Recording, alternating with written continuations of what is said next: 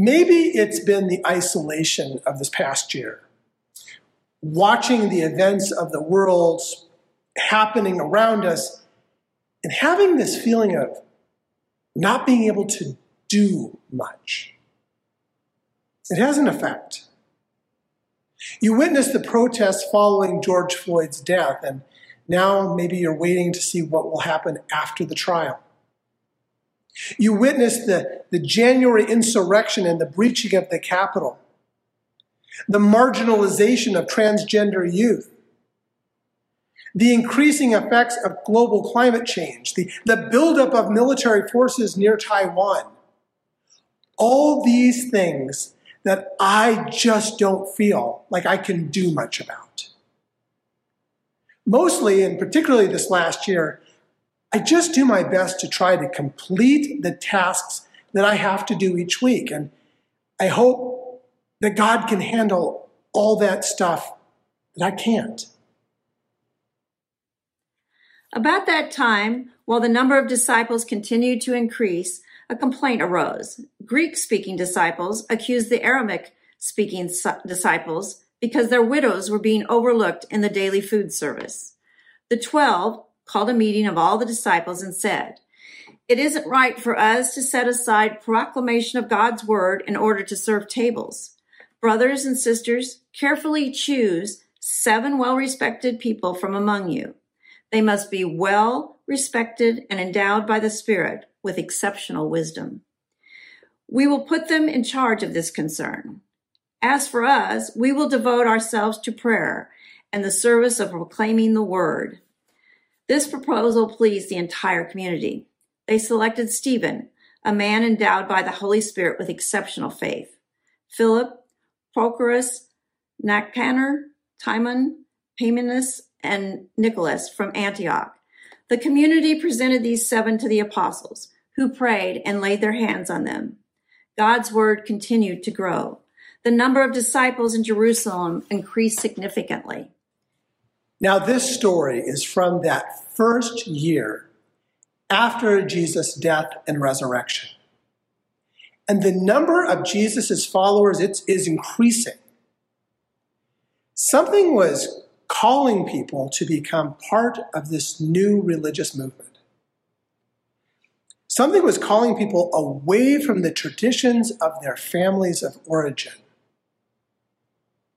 Now, from what we know of this first year, people were continuing to become part of the early church community because following Jesus' teaching, that community was committed to being sure that everyone was fed. Everyone was provided with enough.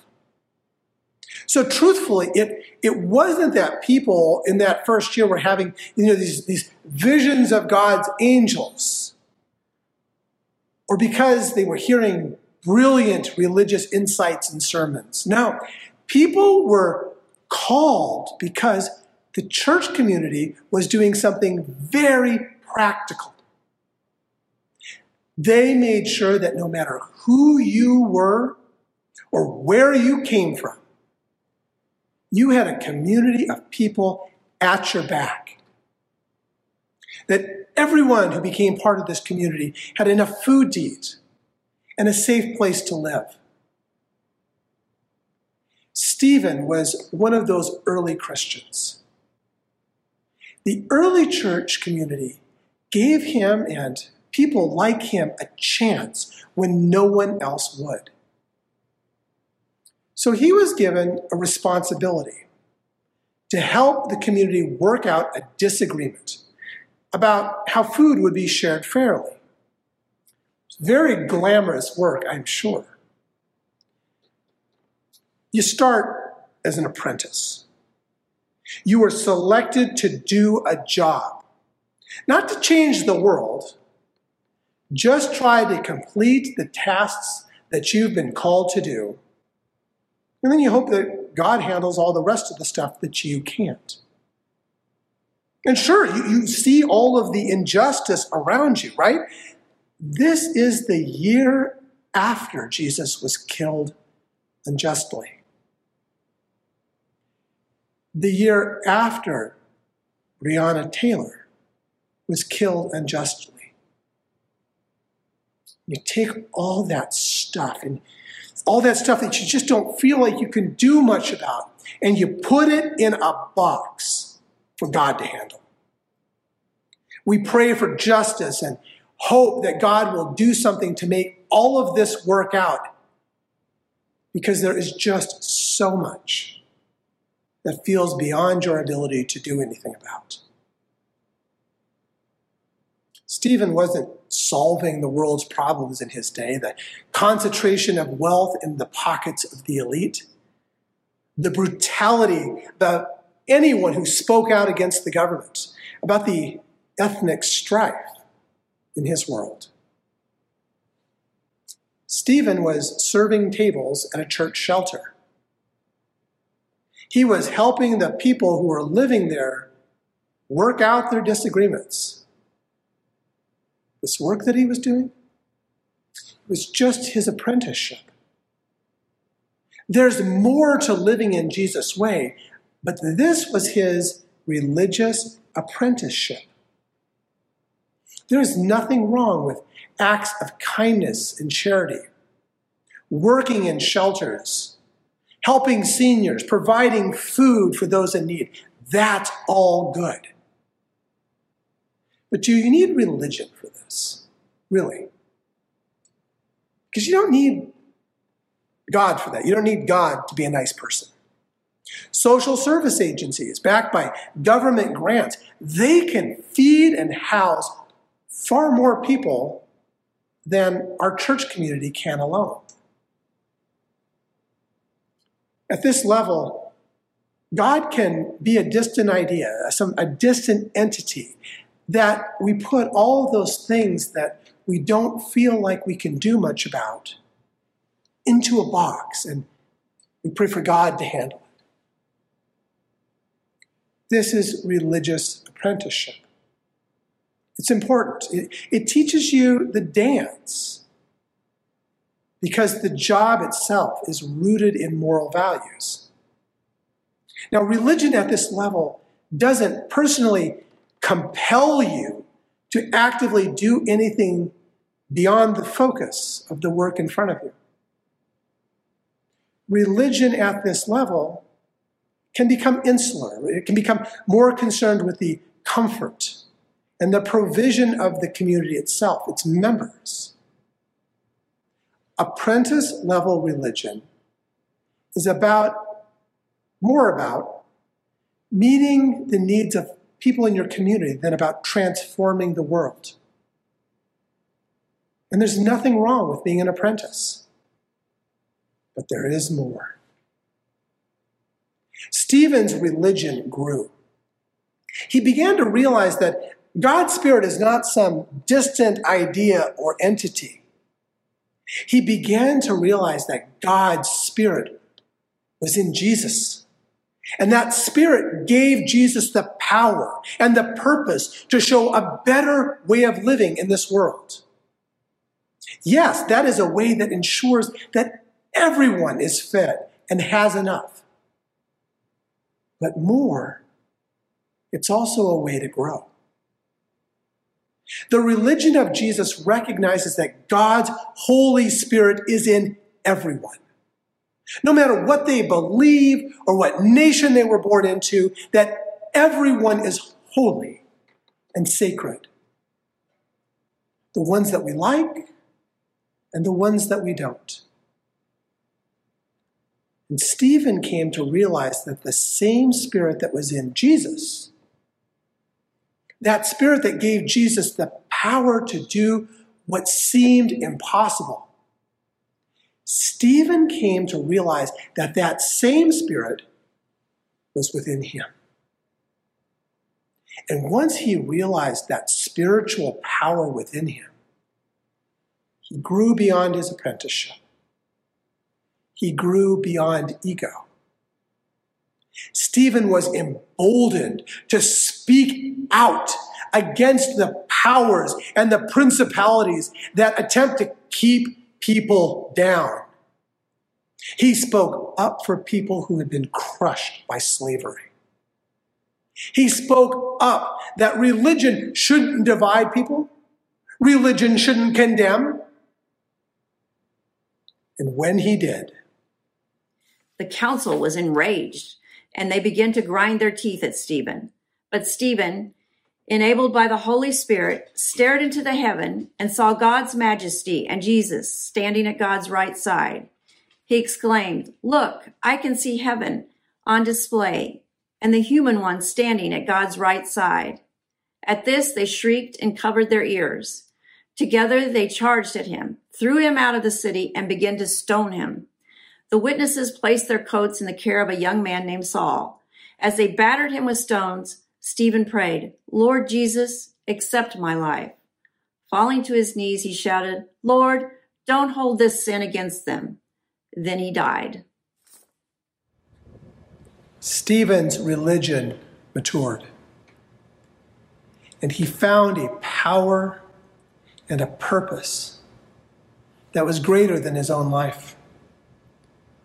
He discovered the truth that God's Spirit works through us. And that truth made him bold. Bold enough to speak up, to change this broken world. To be the change that he wanted to see in the world. Mature religion in Jesus' way calls you beyond the limits of what you thought you were capable of. Mature religion sets aside ego and fills you with incredible spiritual power. Power to actually address the big stuff that's going on with this world. Mature religion compels you to use the days that you have, these gift of these days, with power and purpose. Sadly, what passes as religion today often has too much in common with the condemnation and the hate that was in the people that stoned Stephen. Even more sadly, the word church is associated with all that.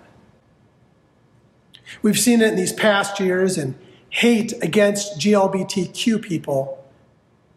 Back during Holy Week, we had horrible things that were written on this church community's Facebook page because we identify as open and affirming.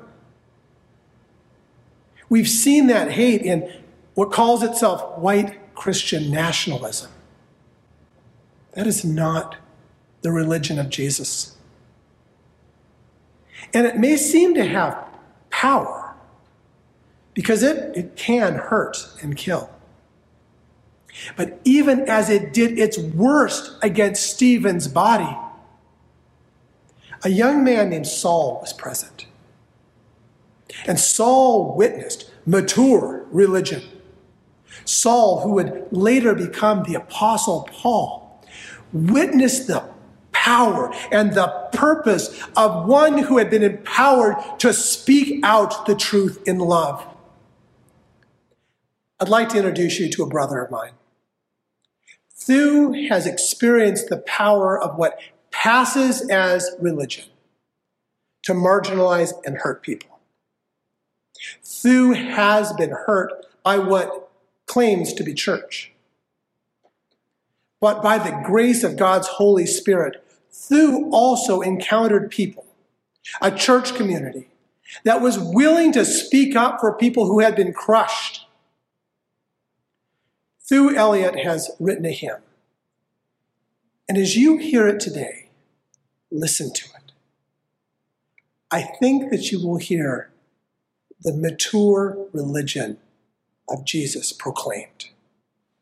I wrote a hymn over 20 years ago called Spirit, I Have Heard You Calling, and it gets a lot of traction this time of year. It's sung around the country, and it's a anthem both for Pride and for Pentecost. And my goal in writing it was to locate a source of divinity within my own experience and in my own desire to name my desires as a gay person as holy and my experience as holy, and for that to be a source of divinity. And in doing that exercise, also to remind myself that every day, in every person I see, their experience and their story is a source of holiness. So I share it with you today in the hope that there might be some meaning for you in it. Spirit, I have heard you calling, my hymn from 1998.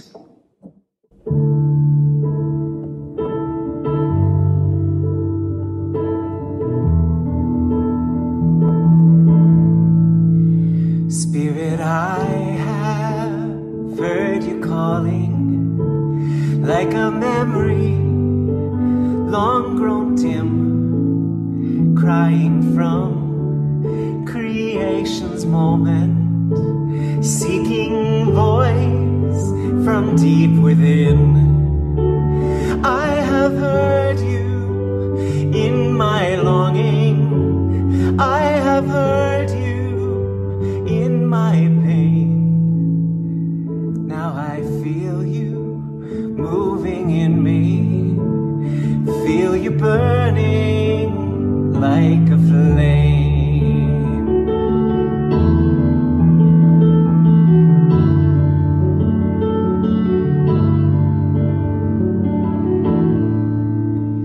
Now I see you all around me.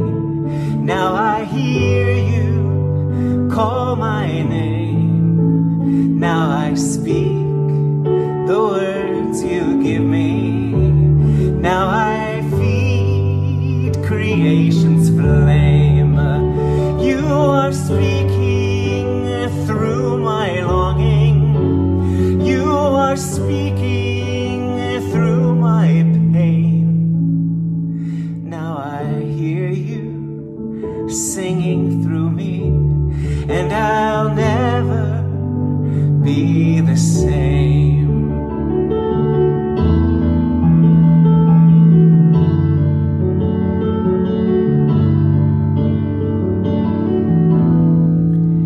Since you moved upon my waters, since you spoke and set me free, I have yearned for this communion, for your fire inside of me.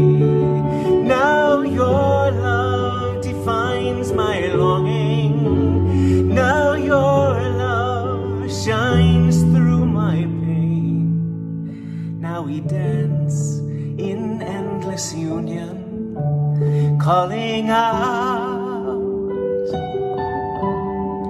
creation's name.